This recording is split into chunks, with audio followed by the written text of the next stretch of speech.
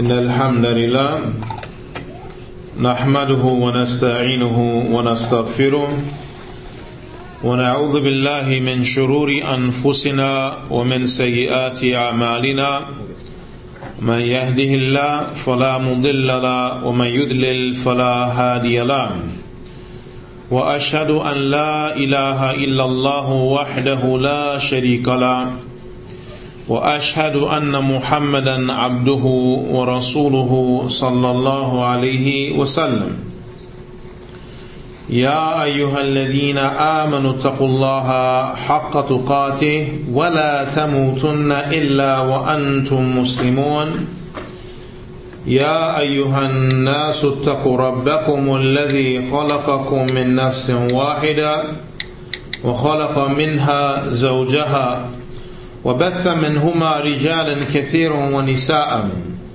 واتقوا الله الذي تساءلون به والأرحام إن الله كان عليكم رقيبا يا أيها الذين آمنوا اتقوا الله وقولوا قولا سديدا يصلح لكم أعمالكم ويغفر لكم ذنوبكم ومن يطع الله ورسوله فقد فاز فوزا عظيما أما بعد فإن أصدق الحديث كتاب الله وخير الهدي هدي محمد صلى الله عليه وسلم وشر الأمور محدثاتها وكل محدثة بدعة وكل بدعة ضلالة وكل ضلالة في النار. We welcome you all, noble brothers and sisters and guests. This is part 2 of the lecture, The Sunnah is like the Ark of Noah. And as was mentioned yesterday, this is a statement from the noble Imam, the great scholar of Islam, Al-Imam Malik, rahimahullah ta'ala, when the Sunnah was mentioned in his presence. And he stated, As-Sunnah Safinatu Nuh, Man rakibaha naja, wa man takhallafa anha ghariq. That the Sunnah is the Ark of Noah. Whoever embarks upon it is saved, and whoever does not embark upon it and remains back from getting on to it, then he drowns. And we covered that this resemblance that was given by Al-Imam Malik rahimahullah ta'ala, it shows the importance of the Sunnah in the life of the Muslim. That it is a means of salvation. Just as the Ark of Noah in the time of Noah was the means of salvation for the people. As Noah alayhi salam, he called the people for 950 years to La ilaha illallah. And only a few from amongst the people followed him and answered his call. And Nuh alayhi salam, as we covered, was betrayed by his own wife. Whereas some of the scholars of tafsir have mentioned that whenever Nuh alayhi salam would give da'wah to the people and then he will leave, she will come behind him and tell the people that her husband is insane, he's majnoon. Don't listen to him. And whenever someone would accept Islam, she would go and tell the chiefs from amongst the people that so-and-so or such and such has accepted Islam. So her deception or betrayal of Nuh alayhi salam was from the angle of betraying him in the matter of religion. As Allah Azza wa Jal, He mentions, ضرب الله مثلا للذين كفروا امرأة نوح وامرأة لوط كانتا تحت عبدين من عبادنا الصالحين فخانتاهما. Allah Azza wa Jal, He mentions that Allah, He gives the example for those who disbelieve, the wife of Nuh and the wife of Lut. Both of them were under the care of two of our servants. From our servants, or two servants from our servants who were righteous. But they betrayed them too. So the wife of Lut, she betrayed Lut, and the wife of Nuh, she betrayed Nuh. But where was the betrayal? Shaykh al-Islam ibn Taymiyyah rahimahullah ta'ala, he mentioned that the betrayal was not in the firash, not in the matter of the bed, meaning they were not women who slept around. Rather, the khiyana was in the deen, was in the matter of religion. Because these women outwardly displayed that they were with their husbands on the same religion, but in reality they were with their people in opposition to their husbands, who were calling the people to La ilaha illallah. So as we know, Allah Azza wa Jal commanded Nuh alayhi salam to build the ark, and the people, they made mockery of him. And then those from amongst the few who believed, they embarked upon the ark, and he took some animals upon the ark. And then Allah Azza wa Jal decreed for His punishment to come down upon the people from the rainwater descending and the water coming out of the earth, flooding that area. And the people were destroyed in the flood. And from those who were destroyed in the flood, the wife of Nuh alayhi salam, as well as the son of Nuh alayhi salam. And subhanallah wa bihamdi, this is a great important point, a lesson here. That regardless of one's status or position, regardless of one's title, here we have the wife of a prophet, the son of a prophet, which is something that is noble. However, regardless of the title that the person possesses, if the individual does not follow what Allah has legislated, then they are subjected to be punished and destroyed by Allah subhanahu wa ta'ala. As the title itself is not enough to save a person from Allah's punishment. Wife of the Prophet Nuh, that's not enough to save her. Son of the Prophet Nuh, that was not enough to save him. It was upon them to embark upon the ark.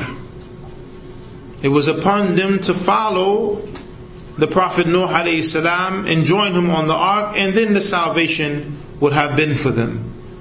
But as for the title, the position that they had in relation to that Prophet Nuh alayhi salam, that was not enough to save them from the punishment of Allah subhanahu wa ta'ala.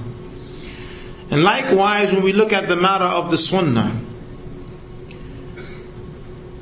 titles and positions do not benefit a person if the individual is not upon the straight path. Titles and positions do not benefit a person if the person is not upon the straight path. You look at in the time of the Prophet sallallahu alaihi wasallam, his uncle Abu Talib and his uncle Abu Lahab,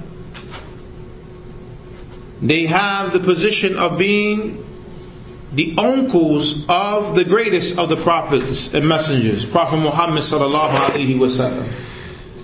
But them having a blood tie, kinship with the Prophet Muhammad sallallahu alaihi wasallam, will not save them on the Day of Judgment, because both of them died upon disbelief in Allah, being in opposition to the Prophet Muhammad sallallahu alaihi wasallam. But then you look at the other two uncles of the Prophet Muhammad sallallahu alaihi wasallam, Abbas and Hamza. These were two uncles who believed and died upon the religion of Islam. So they are honored members of the family of the Prophet sallallahu alaihi wasallam, honored uncles of the Prophet sallallahu alaihi wasallam, not just because they were uncles, but because of their adherence to that which Prophet Muhammad sallallahu alaihi wasallam brought. So it's very important, and it is a must that we follow that which Allah subhanahu wa ta'ala has revealed.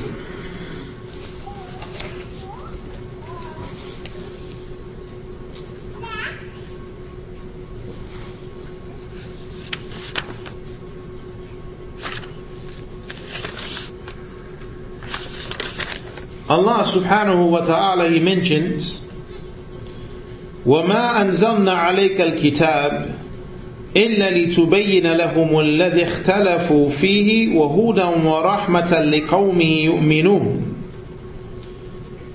And we have not revealed to you the book except that you clarify to them, meaning the people, that which they have differed in, and it is a guidance or a means of guidance and a means of mercy for a people who believe. Here Allah Azza wa Jal addresses the Prophet Muhammad sallallahu alaihi wasallam,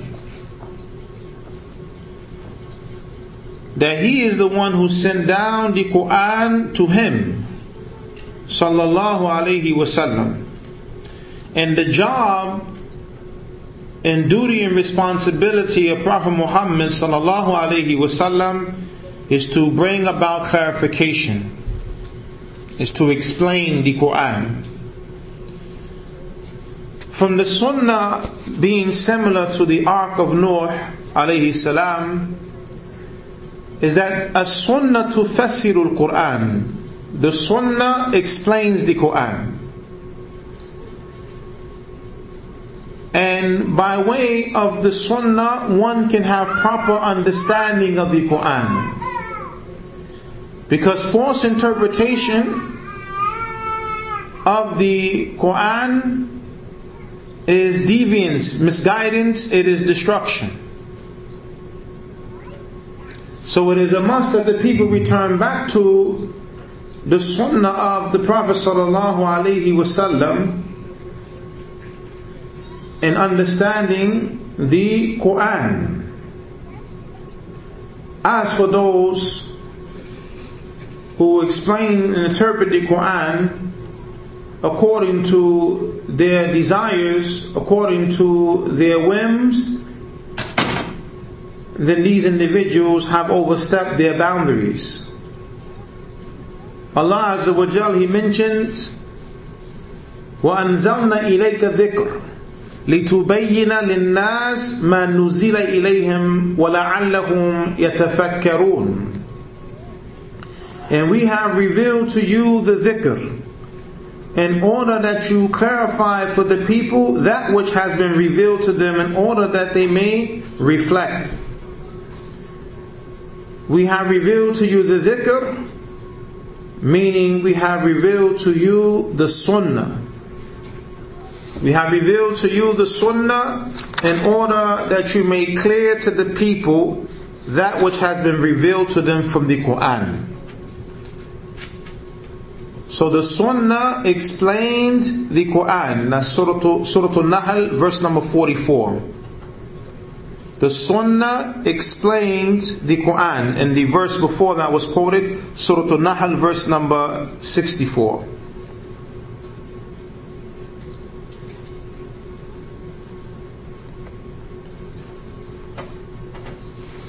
So the Sunnah is the explanation of the Quran. And without the Sunnah, then one will not be able to properly implement and practice the Quran. As an example, in the Quran you have the commandment to establish the prayer. In the Quran you have the commandment to pay the zakat. In the Quran you have the commandment of making Hajj. In the Quran you have the commandment of fasting in Ramadan. However, the details of these acts of ibadah are found in the Sunnah. And this shows you the deviance of those who say that we are only in need of the Quran and we do not need the Sunnah. Without the Sunnah, you cannot properly worship Allah subhanahu wa ta'ala.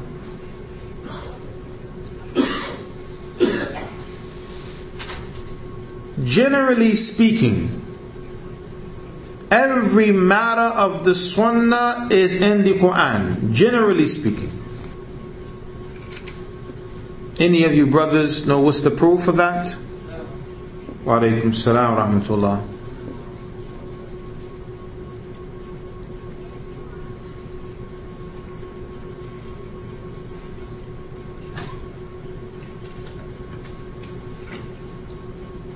Anyone?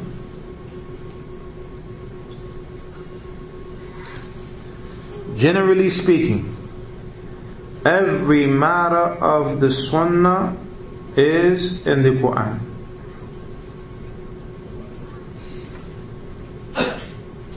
Whatever the messenger gives you, take it away. Ahsant. And that is Surah Al-Hashr, verse number 7, where Allah Azza wa Jal, He mentions, وَمَا آتَاكُمُ الرَّسُولُ فَخُذُوهُ وَمَا نَهَاكُمْ عَنْهُ فَانْتَهُوا. Whatever the messenger gives you, take it. And whatever the messenger forbids you from, abstain from it. وَاتَّقُوا اللَّهَ إِنَّ اللَّهَ شَدِيدُ الْعِقَابِ. And fear Allah, indeed Allah is severe in punishment.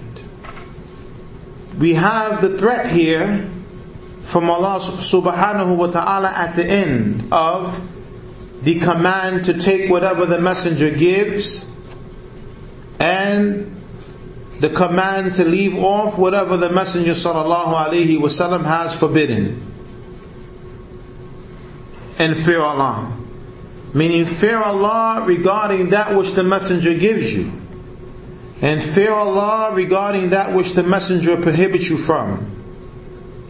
Because if you do not take what the messenger gives you, and you do not leave off what the messenger has prohibited, which is going to be found in the Sunnah, then fear Allah, for indeed the punishment of Allah is severe, or Allah is severe in His punishment.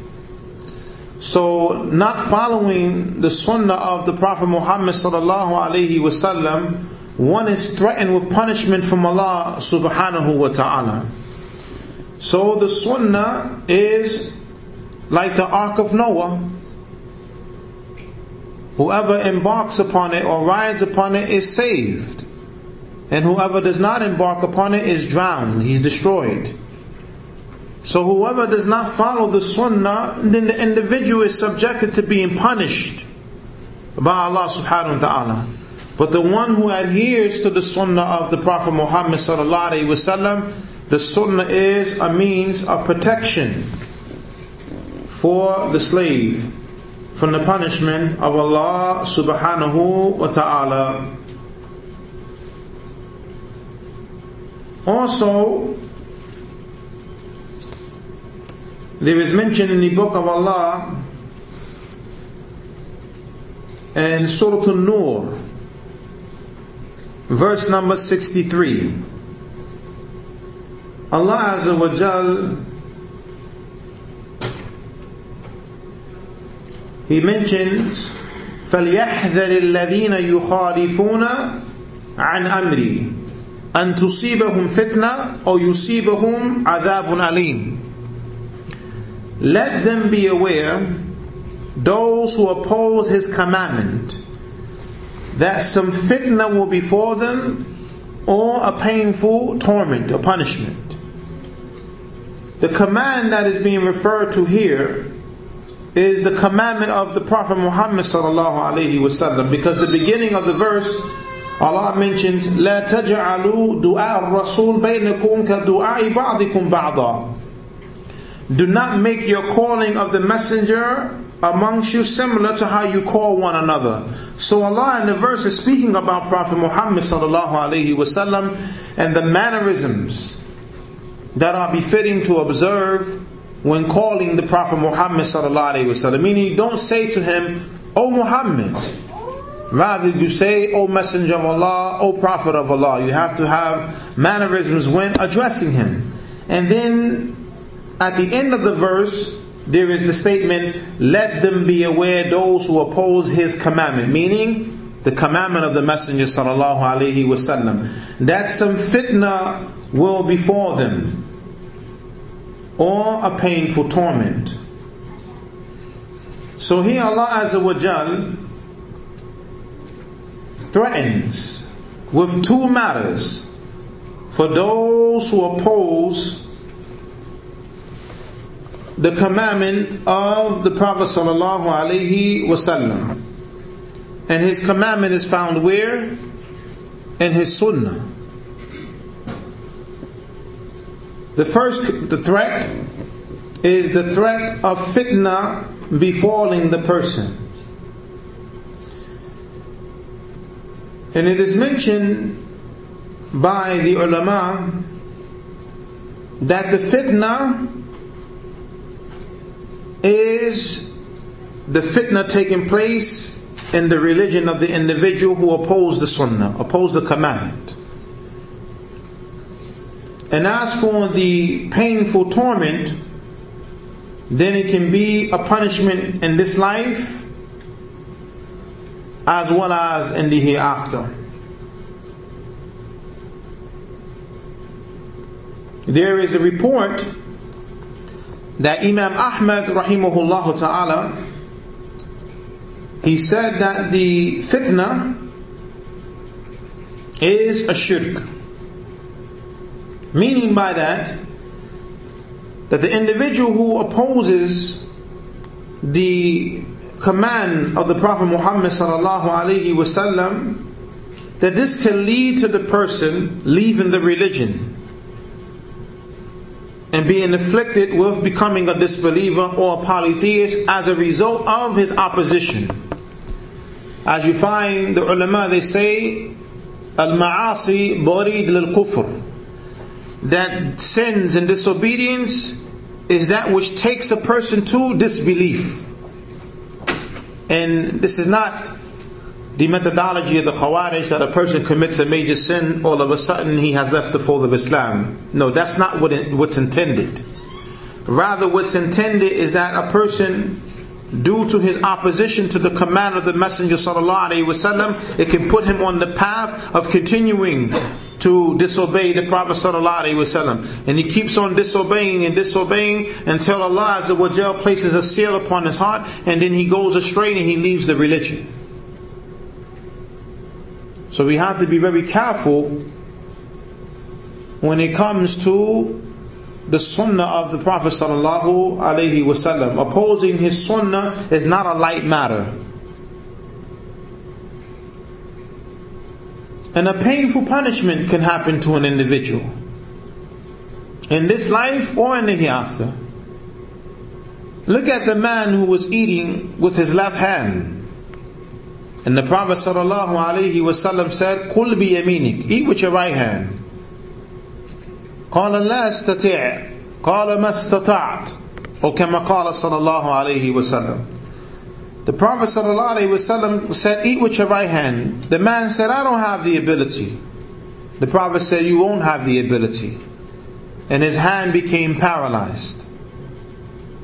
Was it that the man did not have the ability to eat with his right hand instead of eating with his left hand? He had the ability, but he opposed the commandment of the Prophet ﷺ with arrogance. So immediately the punishment came upon him by his hand becoming paralyzed, and he was not able to lift his hand up to his mouth. And one may take this matter as being something insignificant, but it's not insignificant. As the Prophet ﷺ mentioned, لا تأكلوا بالشمال فإن الشيطان يأكل بالشمال. Do not eat with your left hand, for indeed the shaitan, he eats with his left hand. Everything in Islam, barakallahu fikum, from the Quran and from the Sunnah is important. From the obligations, from the recommendations, from leaving off the prohibitions, and from leaving off the dislikes. Everything is important in the deen. There are matters that are more important than others, but everything is important. So one should never take lightly opposing the Sunnah of the Prophet Muhammad sallallahu alaihi wasallam.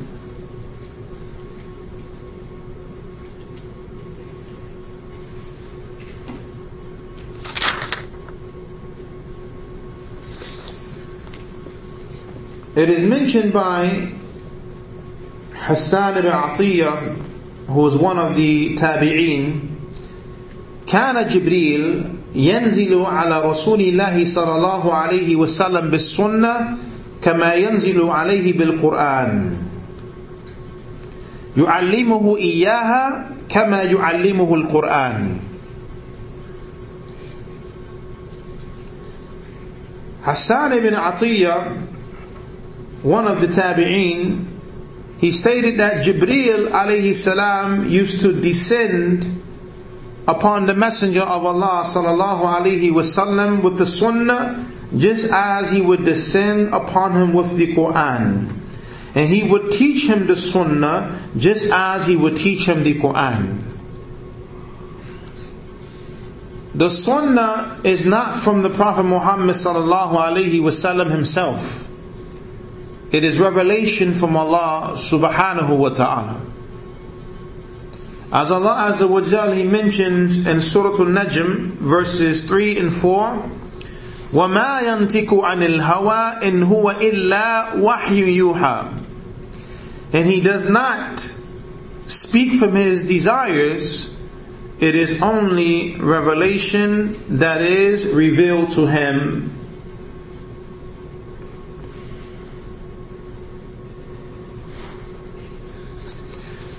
The Prophet Muhammad sallallahu alaihi wasallam, he states, أَلَا إِنِّي أُوتِيتُ الْكِتَابَ وَمِثْلَهُ مَعَهُ. That indeed I have been given the book and its like along with it.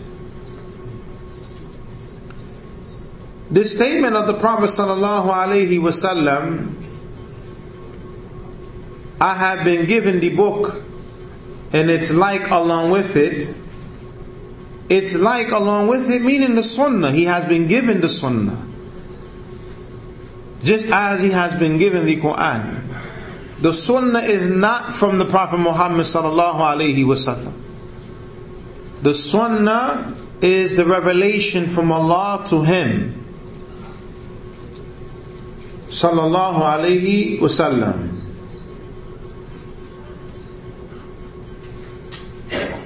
The Sunnah is not the desires of the Prophet Muhammad sallallahu alaihi wasallam. The Sunnah is the revelation from Allah.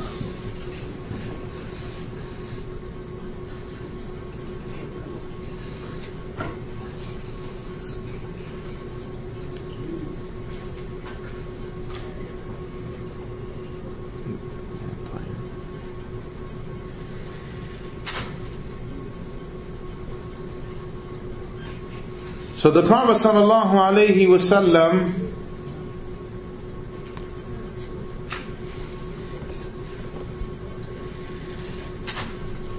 he said, indeed I have been given the Quran and its like along with it. How is the Sunnah similar to the Quran? The Sunnah is similar to the Quran from the angle of being revelation from Allah subhanahu wa ta'ala. That's where the similarity lies. That the Sunnah is revelation from Allah subhanahu wa ta'ala. Also, the Sunnah is similar to the Quran in relation to the obligation of adhering to it. Whatever Allah commands in the Quran, we must obey Allah. And whatever the Prophet sallallahu alaihi wasallam commanded in the Sunnah, we must obey the Prophet Muhammad sallallahu alaihi wasallam. As obeying the Prophet Muhammad sallallahu alaihi wasallam is to obey Allah. As Allah Azza wa Jal, He mentions, وَمَنْ يُطِعِ الرَّسُولِ فَقَدْ أَطَاعَ اللَّهِ, that whoever obeys the messenger has obeyed Allah. Whoever obeys the messenger has obeyed Allah.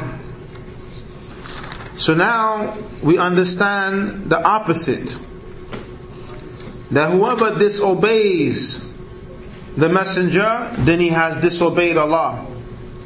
So that verse is Surah An-Nisa, verse number 80. وَمَنْ يُطِعِ الرَّسُولِ فَقَدْ أَطَاعَ اللَّهِ, that whoever obeys the messenger, then indeed he has obeyed Allah.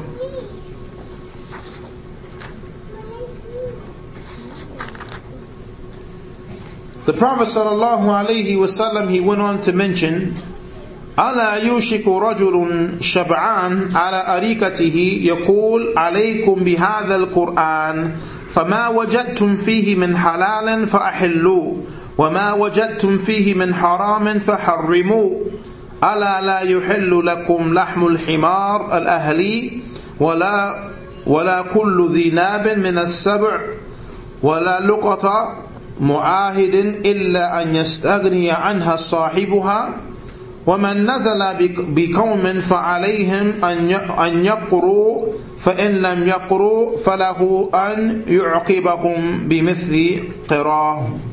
أخرجه أبو داود.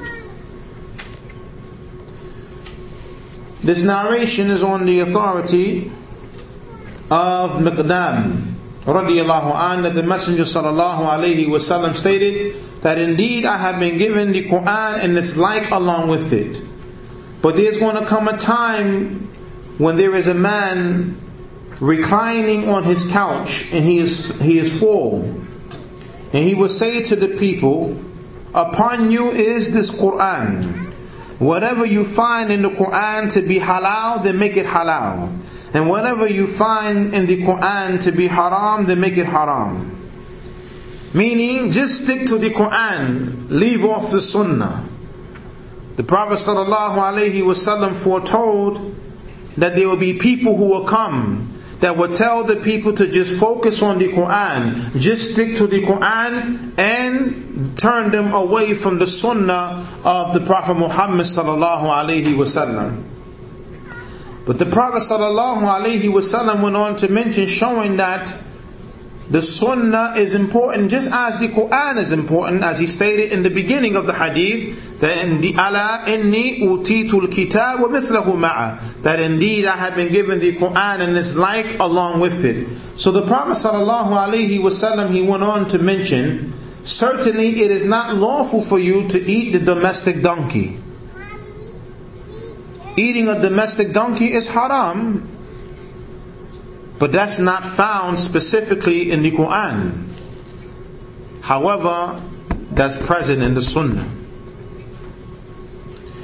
And beasts with fangs is not allowed to eat these beasts, or the lost item of one who was under a covenant with the Muslims, unless he has no need for the item. And if a people are visited by guests, then they must entertain their guests. But if they do not do so, then the guests have the right to extract or take that which is due to them. And this narration has been authenticated by Al-Imam Al-Albani rahimahullah ta'ala rahmatan wasi'ah.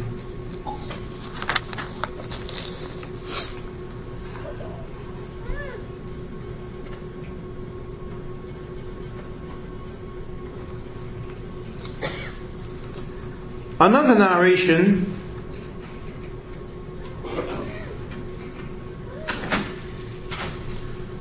the Prophet sallallahu alaihi wasallam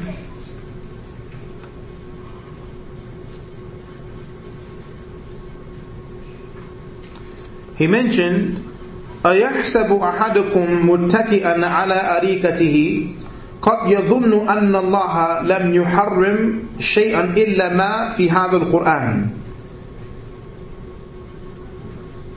Does one of you who is reclining on his couch have the thought that Allah has not prohibited anything except that which is in this Qur'an. And here is an important statement by the Prophet sallallahu alaihi wasallam. And that is that the person believes or thinks that Allah has not made anything haram except that which is in the Qur'an, which is an indication that when he declares something to be haram, that it is not from himself, that it is from Allah subhanahu wa ta'ala. That Allah Azza wa Jal, He makes things haram by way of the Qur'an, and likewise Allah Azza wa Jal makes things haram by way of the Sunnah. So one should not think that whatever is in the Qur'an as being haram, then that's the only haram that we have in the religion. Though is upon the individual to also look at what has been prohibited in the Sunnah of the Prophet sallallahu alaihi wasallam. For if the person only sticks to leaving off the haram that's mentioned in the Qur'an, and he ignores the things that have been made haram in the Sunnah, then the person will fall into destruction if he embarks upon those prohibited matters. The Prophet sallallahu alaihi wasallam mentioned, "Ala wa inni wallahi qad wa'adtu wa amartu wa nahaytu an asha'a innaha lamithlu al-Qur'an aw akthar." He says, "Indeed, and I swear by Allah, I have given the admonition, and I have given commandments, and I have prohibited from things that indeed it is similar to the prohibitions of the Qur'an, or even more so." They're similar to the prohibitions in the Qur'an, or even more. As the ulama, they mention, as-sunnah tufassiru al-Qur'an. So you're going to find more, the sunnah, it explains the Qur'an. So you're going to find more details in the sunnah regarding religious matters than you find in the Qur'an. And that's a mercy from Allah subhanahu wa ta'ala. Can you imagine if every rule and regulation that we have in the Sunnah was present in the Qur'an, how big the Qur'an would be? But Allah Azza wa Jal, from His mercy and His wisdom, you find ayat that are general, and then the explanation comes from the Prophet sallallahu alaihi wasallam. And the Qur'an is not too much.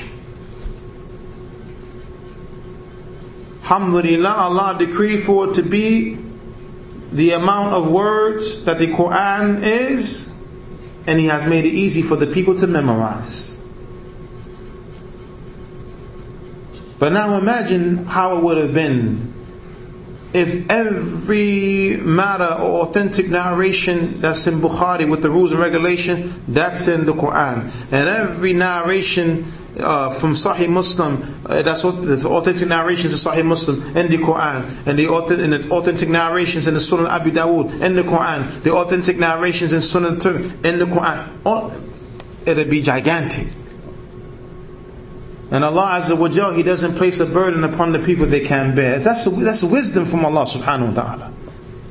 And alhamdulillah, we have in this ummah those who have memorized the Qur'an, alhamdulillah, they have memorized the books of Sunnah. Those who have memorized the 9 books of the Sunnah, which are the foundation of the Sunnah: Bukhari, Muslim, Abu Dawood, Tirmidhi, An-Nasa'i, Ibn Majah, Sunan of Darimi, the Muwatta of Imam Malik, and the Musnad of Imam Ahmad. You have individuals from this ummah, Allah has blessed them to memorize the Qur'an and memorize those 9 books, and other than that. But it is a mercy from Allah subhanahu wa ta'ala that not every single rule and regulation that is in the Sunnah, that is inside of the Qur'an, meaning specifically, mentioned in detail.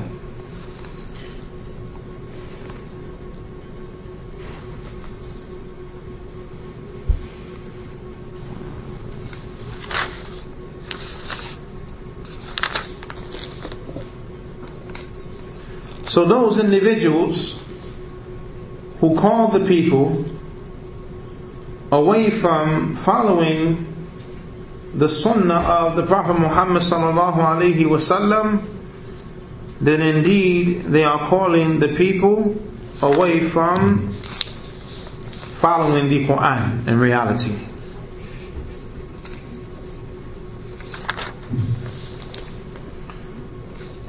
Yesterday we covered that the Sunnah of the Prophet Muhammad sallallahu alaihi wasallam is divided into 5 categories. Number 1, as-sunnatul i'tiqadiyya, the Sunnah of creed, that which the Prophet sallallahu alaihi wasallam believed. Number 2, as-sunnatul qawliyya, the verbal sunnah, the things that the Prophet Muhammad sallallahu alaihi wasallam he stated. Number 3, as-sunnatul fi'liyya, the things that the Prophet Muhammad sallallahu alaihi wasallam did. Number 4, as-sunnatul taqririyya, the things that the Prophet Muhammad sallallahu alaihi wasallam approved of. And number 5, as-sunnatul tarkiyya, the things that the Prophet sallallahu alaihi wasallam abandoned religiously. And examples were given yesterday of how these different categories of the Sunnah are a means of protection, salvation, a means of safety and security. And the example that was given for a sunnatul i'tiqadiyya, the sunnah of belief, was the servant girl that was slapped by the Sahabi Muawiyah ibn Hakim as-Sulami radiyallahu anhu. And he felt regret for his action. So he went to the Prophet sallallahu alaihi wasallam and mentioned what happened, that the servant girl was over his flock and a wolf came and took away one of the sheep, and he became angry like the son of Adam becomes angry, and he struck her in her face, and he feels regret for what he did. So the Prophet said, "Bring her to me." And when he brought her, the Prophet asked her sallallahu alaihi wasallam 2 questions. Ayn Allah? قالت في السماء. قال ومن أنا؟ قالت أنت رسول الله صلى الله عليه وسلم. فقال أعتقها فإنها مؤمنة. So he asked her sallallahu alaihi wasallam, where is Allah? She said, Allah is above the heavens. He said, and who am I? She said, you are the messenger of Allah. The Prophet sallallahu alaihi wasallam said, free her, for indeed she's a believer. So her having the correct aqidah led to her being emancipated, led to her being freed. And what was her aqidah? That Allah Azza wa Jalla is above His creation, and not that Allah is everywhere as believed by the deviants, starting with the Jahmiyyah. As for as-sunnatul qawliyya, then many examples were given. From the examples is the statement of Bismillah, tawakkaltu ala Allah, wa la hawla wa la quwwata illa billah, before you leave your home. That's a means of protection for you when you leave your home. And when you go into your home, before entering into your home, you say Bismillah to keep the shayateen out of your home. Or before a person eats and before a person drinks, the person says Bismillah so that the shaitan doesn't eat and drink with you.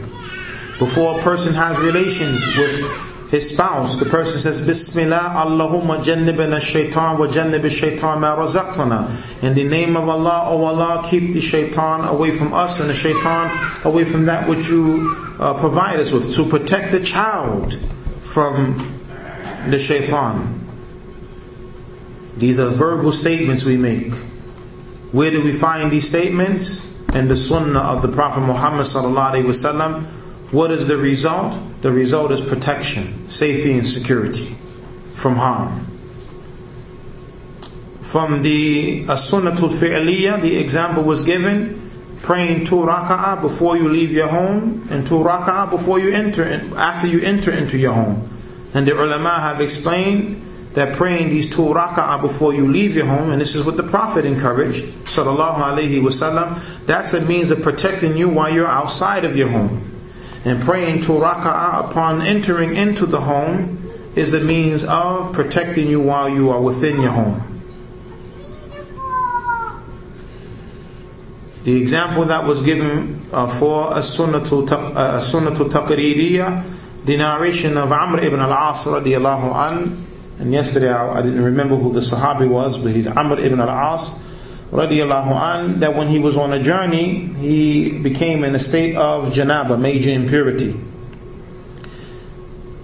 And he made tayammum, and then he led the people in salat. And upon return, they reported this to the Prophet sallallahu alaihi wasallam, that he was in janaba and he made tayammum, he didn't make a ghusl. And then he led the people in salah. And the Prophet sallallahu alaihi wasallam questioned him about that. And he radiyallahu anh mentioned to the Prophet sallallahu alaihi wasallam that the weather was extremely cold. And he read the statement of Allah, وَلَا تَقَتُلُوا أَنفُسَكُمْ, and do not kill yourselves. So he didn't make the ghusl with water because of the fear due to the extreme weather that the water would harm him if he take a complete ghusl. So he made tayammum. And when he explained this matter to the Prophet sallallahu alaihi wasallam, the Prophet, he laughed. And what does it mean that he laughed? He approved of it, what he did. He approved of what he did. And that is a means of, that's protection, it's safety, protecting yourself from harm in that situation. So the Prophet ﷺ approved of the action of the Sahabi radiyallahu anhu. And lastly, a Sunnatul Tarkiyah, the Sunnah of abandonment, we find from the Prophet ﷺ that he left off the things that can cause harm to him. And from the greatest of that which he left off and abandoned is ashirk billah. And the Prophet ﷺ left off bid'ah. And the Prophet ﷺ left off ma'asi. These are 3 things that can harm you and destroy you. Ashirk, and you can add kufr to that. Ashirk wal kufr, al-bid'ah wal ma'asi. Polytheism and disbelief, innovation, and sins, disobedience. These 3 things can destroy you. These 3 things can destroy your homes.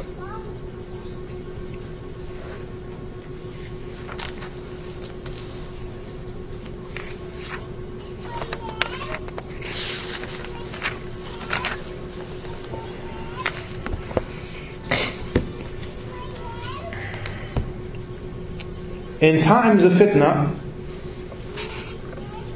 the Prophet ﷺ in his Sunnah has given us direction. And this is another indication and evidence regarding the statement of Imam Malik rahimahullah that the Sunnah is like the Ark of Noah.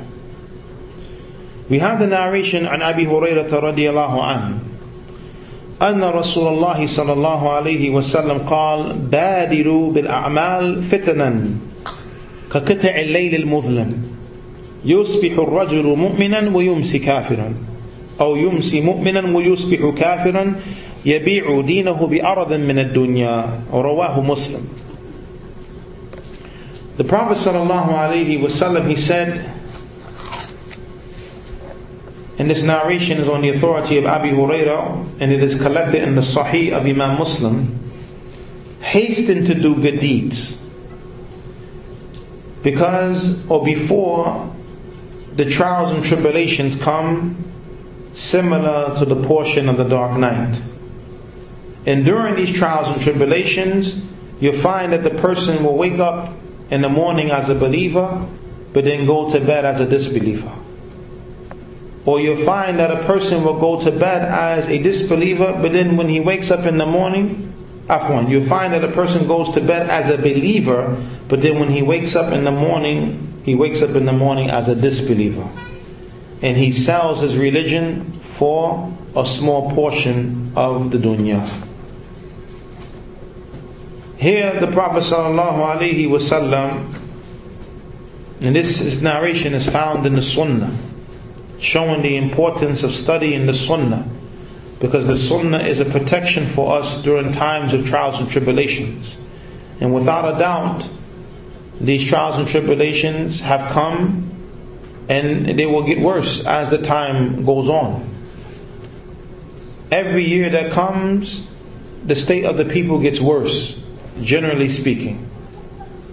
The state of the world gets worse, generally speaking. As individuals, yes, one person may be poor this year, financially stable next year. But then when you look at the religious affairs and the state of their people in regarding their relationship with Allah subhanahu wa ta'ala, and other than that, you see that the people are on a decline. You see that there's more killing that's taking place. You see that the people, their mannerisms or the morals are on a rapid decline. And other than that, this is from the fitan. This is from the trials and tribulation. You see women, they are becoming more lewd. Indecency and evil is becoming more widespread as the time goes on.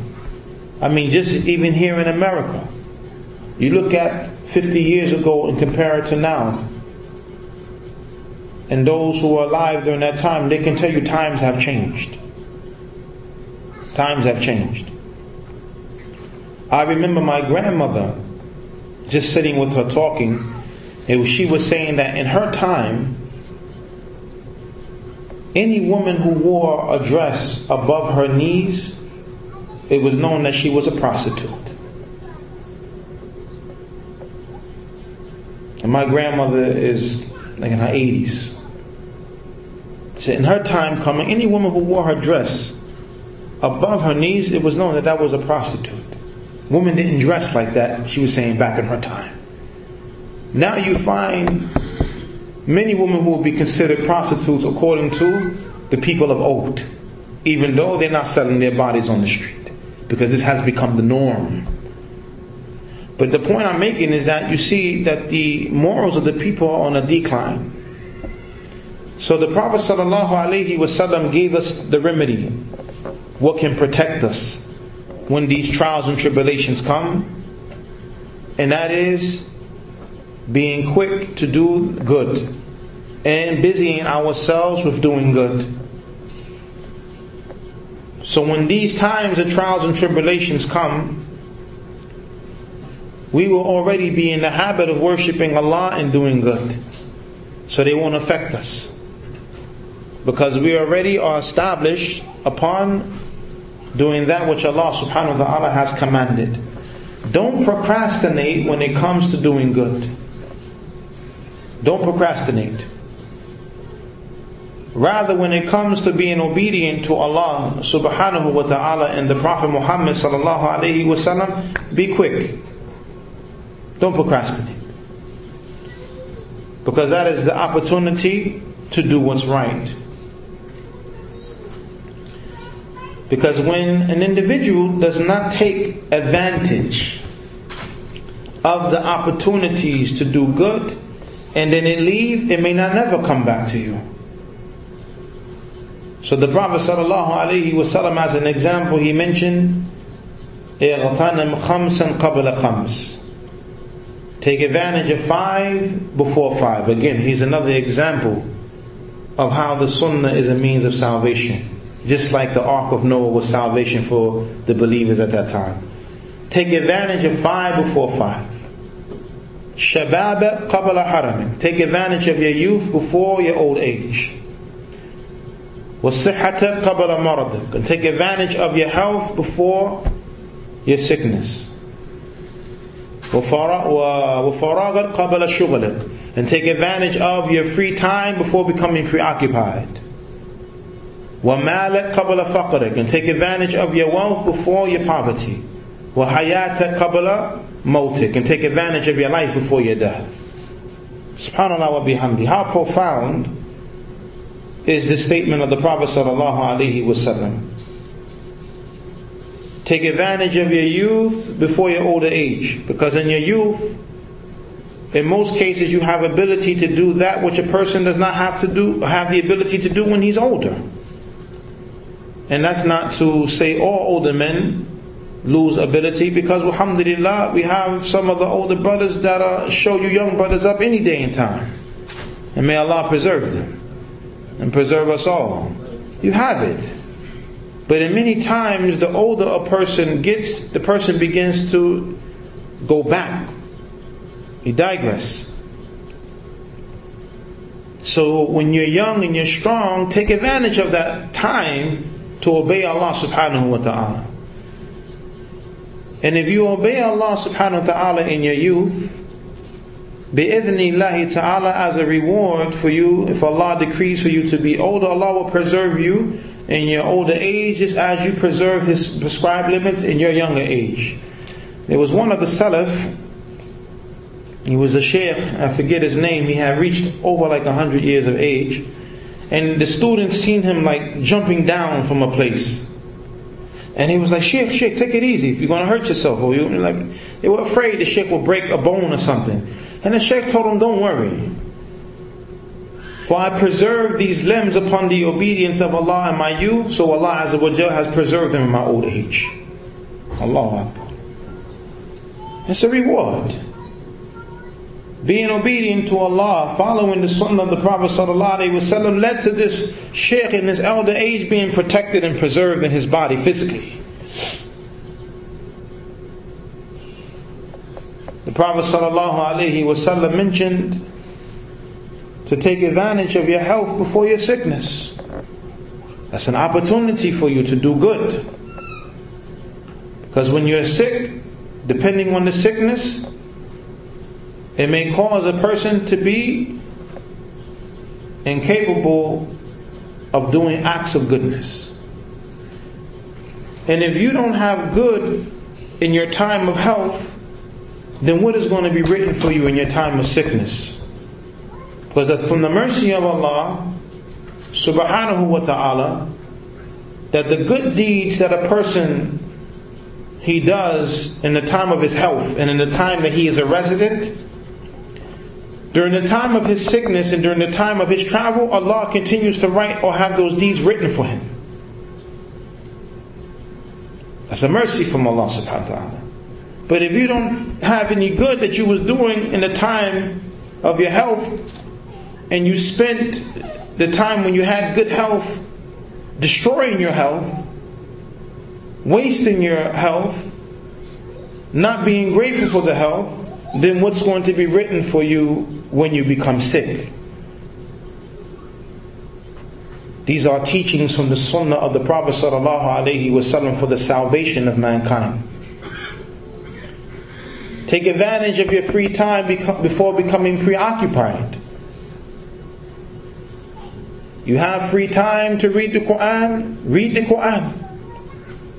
You have free time to make your Sunnah prayers, make your Sunnah prayers. Where are you rushing to if you have free time?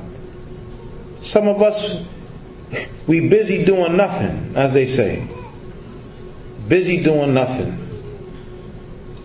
We have the time to worship Allah subhanahu wa ta'ala, we don't take advantage of it. How were we in the past Ramadan? Did we take advantage of the time? Did we take advantage of the last 10 nights? Some of us, we regret not taking advantage. Maybe Allah will give us another chance next Ramadan. Maybe not. You have to take advantage of these opportunities where you are in a position to obey Allah subhanahu wa ta'ala and get closer to Allah subhanahu wa ta'ala. Take advantage of these opportunities where you can distance yourself from the help. You have to take advantage of those opportunities. And free time is an opportunity. Because when you're preoccupied, you don't have that ability to do the things you could have done when you have free time. And the dunya is like that. Sometimes we're in situations, alhamdulillah, we have free time. Tayyib, you have vacation, go ahead and make your hajj, go ahead and make your umrah. What are you waiting on? You have free time, go ahead to the masjid and pray in the masjid. Go ahead and open up the Quran, do some reviewing. Go ahead and open up Sahih Bukhari, Sahih Muslim, do some reading, familiarize yourself with the Sunnah. Because the time when the work comes, or the time when the family comes, we have to tend to the needs of the family, we're preoccupied. So if we take advantage of the free time, then we have made good with our time. As Shaykh al-Islam Ibn Qayyim al-Jawziyah, he stated, ضياع الوقت أشد من الموت لأن الموت يقطعك عن الدنيا وضياع الوقت يقطعك عن الله عز وجل. Wasting time is worse than death. Wasting time is more severe than death. Because death, it only cuts you off from the life of this world. But wasting time cuts you off from Allah. That's showing how important it is for a person to take advantage of his time. We will be questioned on the Day of Judgment about our time, about our lives, our youth, how do we live, how do we spend we'll be questioned about these things on Yawm al-Qiyamah. The Prophet ﷺ, he mentioned, take advantage of your wealth before your poverty. If you are in a position Allah has favored you to be financially stable, to have wealth coming in, spend your wealth wisely. Don't waste your wealth on that which doesn't benefit you. Allah Azza wa Jalla, He mentions addressing the believers, Ya ayyuhalladhina amanu أنفقوا مما رزقناكم من قبل أن يأتي يوم لا بيع فيه ولا خلة ولا شفاعة وَالْكَافِرُونَ هُمُ الظَّالِمُونَ. O you who believe, spend from that which we have provided you with before there comes a day when there is no friendship and there is not going to be any intercession, and the disbelievers, they are the wrongdoers. A commandment from Allah to spend, but spend on what? To spend on that which Allah Azza wa Jalla is pleased with. As for the wasting of wealth, then this is from that which Allah Azza wa Jal despises and He hates. As the Prophet sallallahu alaihi wasallam, he mentioned, وَكَرِهَ لَكُمْ ثَلَاثًا قِيلَ وَقَالَ وَكَثْرَةَ السُّؤَالِ وَإِضَاءَةَ الْمَالِ وَكَمَا قَالَ صلى الله عليه وسلم. The Prophet sallallahu alaihi wasallam, he said, Allah, He hates for you three things. It was said, and He said, gossip. Allah, He hates gossip. Don't be a gossiper. Be as the Prophet ﷺ stated, "Man kana yu'minu billahi wal yawm al-akhir falyaqul khayran aw liyasmut." That whoever believes in Allah and the last day, salvation, whoever believes in Allah and the last day, let him say that which is good or remain silent. And the Prophet ﷺ said in another narration, "Man samata naja," that whoever is silent, he is saved. The Sunnah is salvation. The Sunnah is like the Ark of Noah. The Prophet ﷺ mentioned that Allah, He hates for you qila wa qal, gossip. Allah Azza wa Jal hates for you kathrat as-su'al, excessive questioning, meaning questioning that doesn't have benefit, similar to the questioning of Bani Israel, of Musa alayhi salam. What kind of cow? What color is the cow? Cows look the same. That type of questioning, instead of just carrying out the commandment. Or questioning to cause fitna, or unnecessary begging and asking for the wealth of the people, as some ulama mentioned. And the last matter mentioned, وَإِضَاءَةَ الْمَالِ, and the wasting of wealth. Allah, He hates the wasting of wealth. So take advantage of your wealth before your poverty. And the last thing mentioned by the Prophet ﷺ, which sums everything up, take advantage of your life before your death. Because once a person dies, that's it. As the Prophet ﷺ, he mentioned, إِذَا مَاتَ ابْنُ آدَمْ انقطع عنه عمله إلا من ثلاث: صدقة جارية وعلم ينتفع به وولد صالح يدعو له، أو كما قال صلى الله عليه وسلم. That when the son or the child of Adam dies, his actions are cut off from him except from three matters: a continuous charity, knowledge that is benefited from, and a righteous child that supplicates for him after his death. Take advantage of your life before your death, brothers. But where do we find these teachings? We find this in the Sunnah of the Prophet sallallahu alaihi wasallam. The Sunnah of the Prophet Muhammad sallallahu alaihi wasallam is like the Ark of Noah. Whoever embarks upon it, whoever rides upon it is saved, and whoever does not ride upon it, whoever does not embark upon it, then he is drowned, he is destroyed. Inshallah ta'ala, I will stop at this point. Whatever is correct, the praise is for Allah Azza wa Jal alone, and whatever is incorrect, it is from myself. وَسُبْحَانَكَ اللَّهُمَّ بِحَمْدِكَ أَشْهَدُ أَنْ لَا إِلَهَ إِلَّا أَنْتَ أَسْتَغْفِرُكَ وَأَتُوبُ إِلَيْكَ. جزاكم الله خير.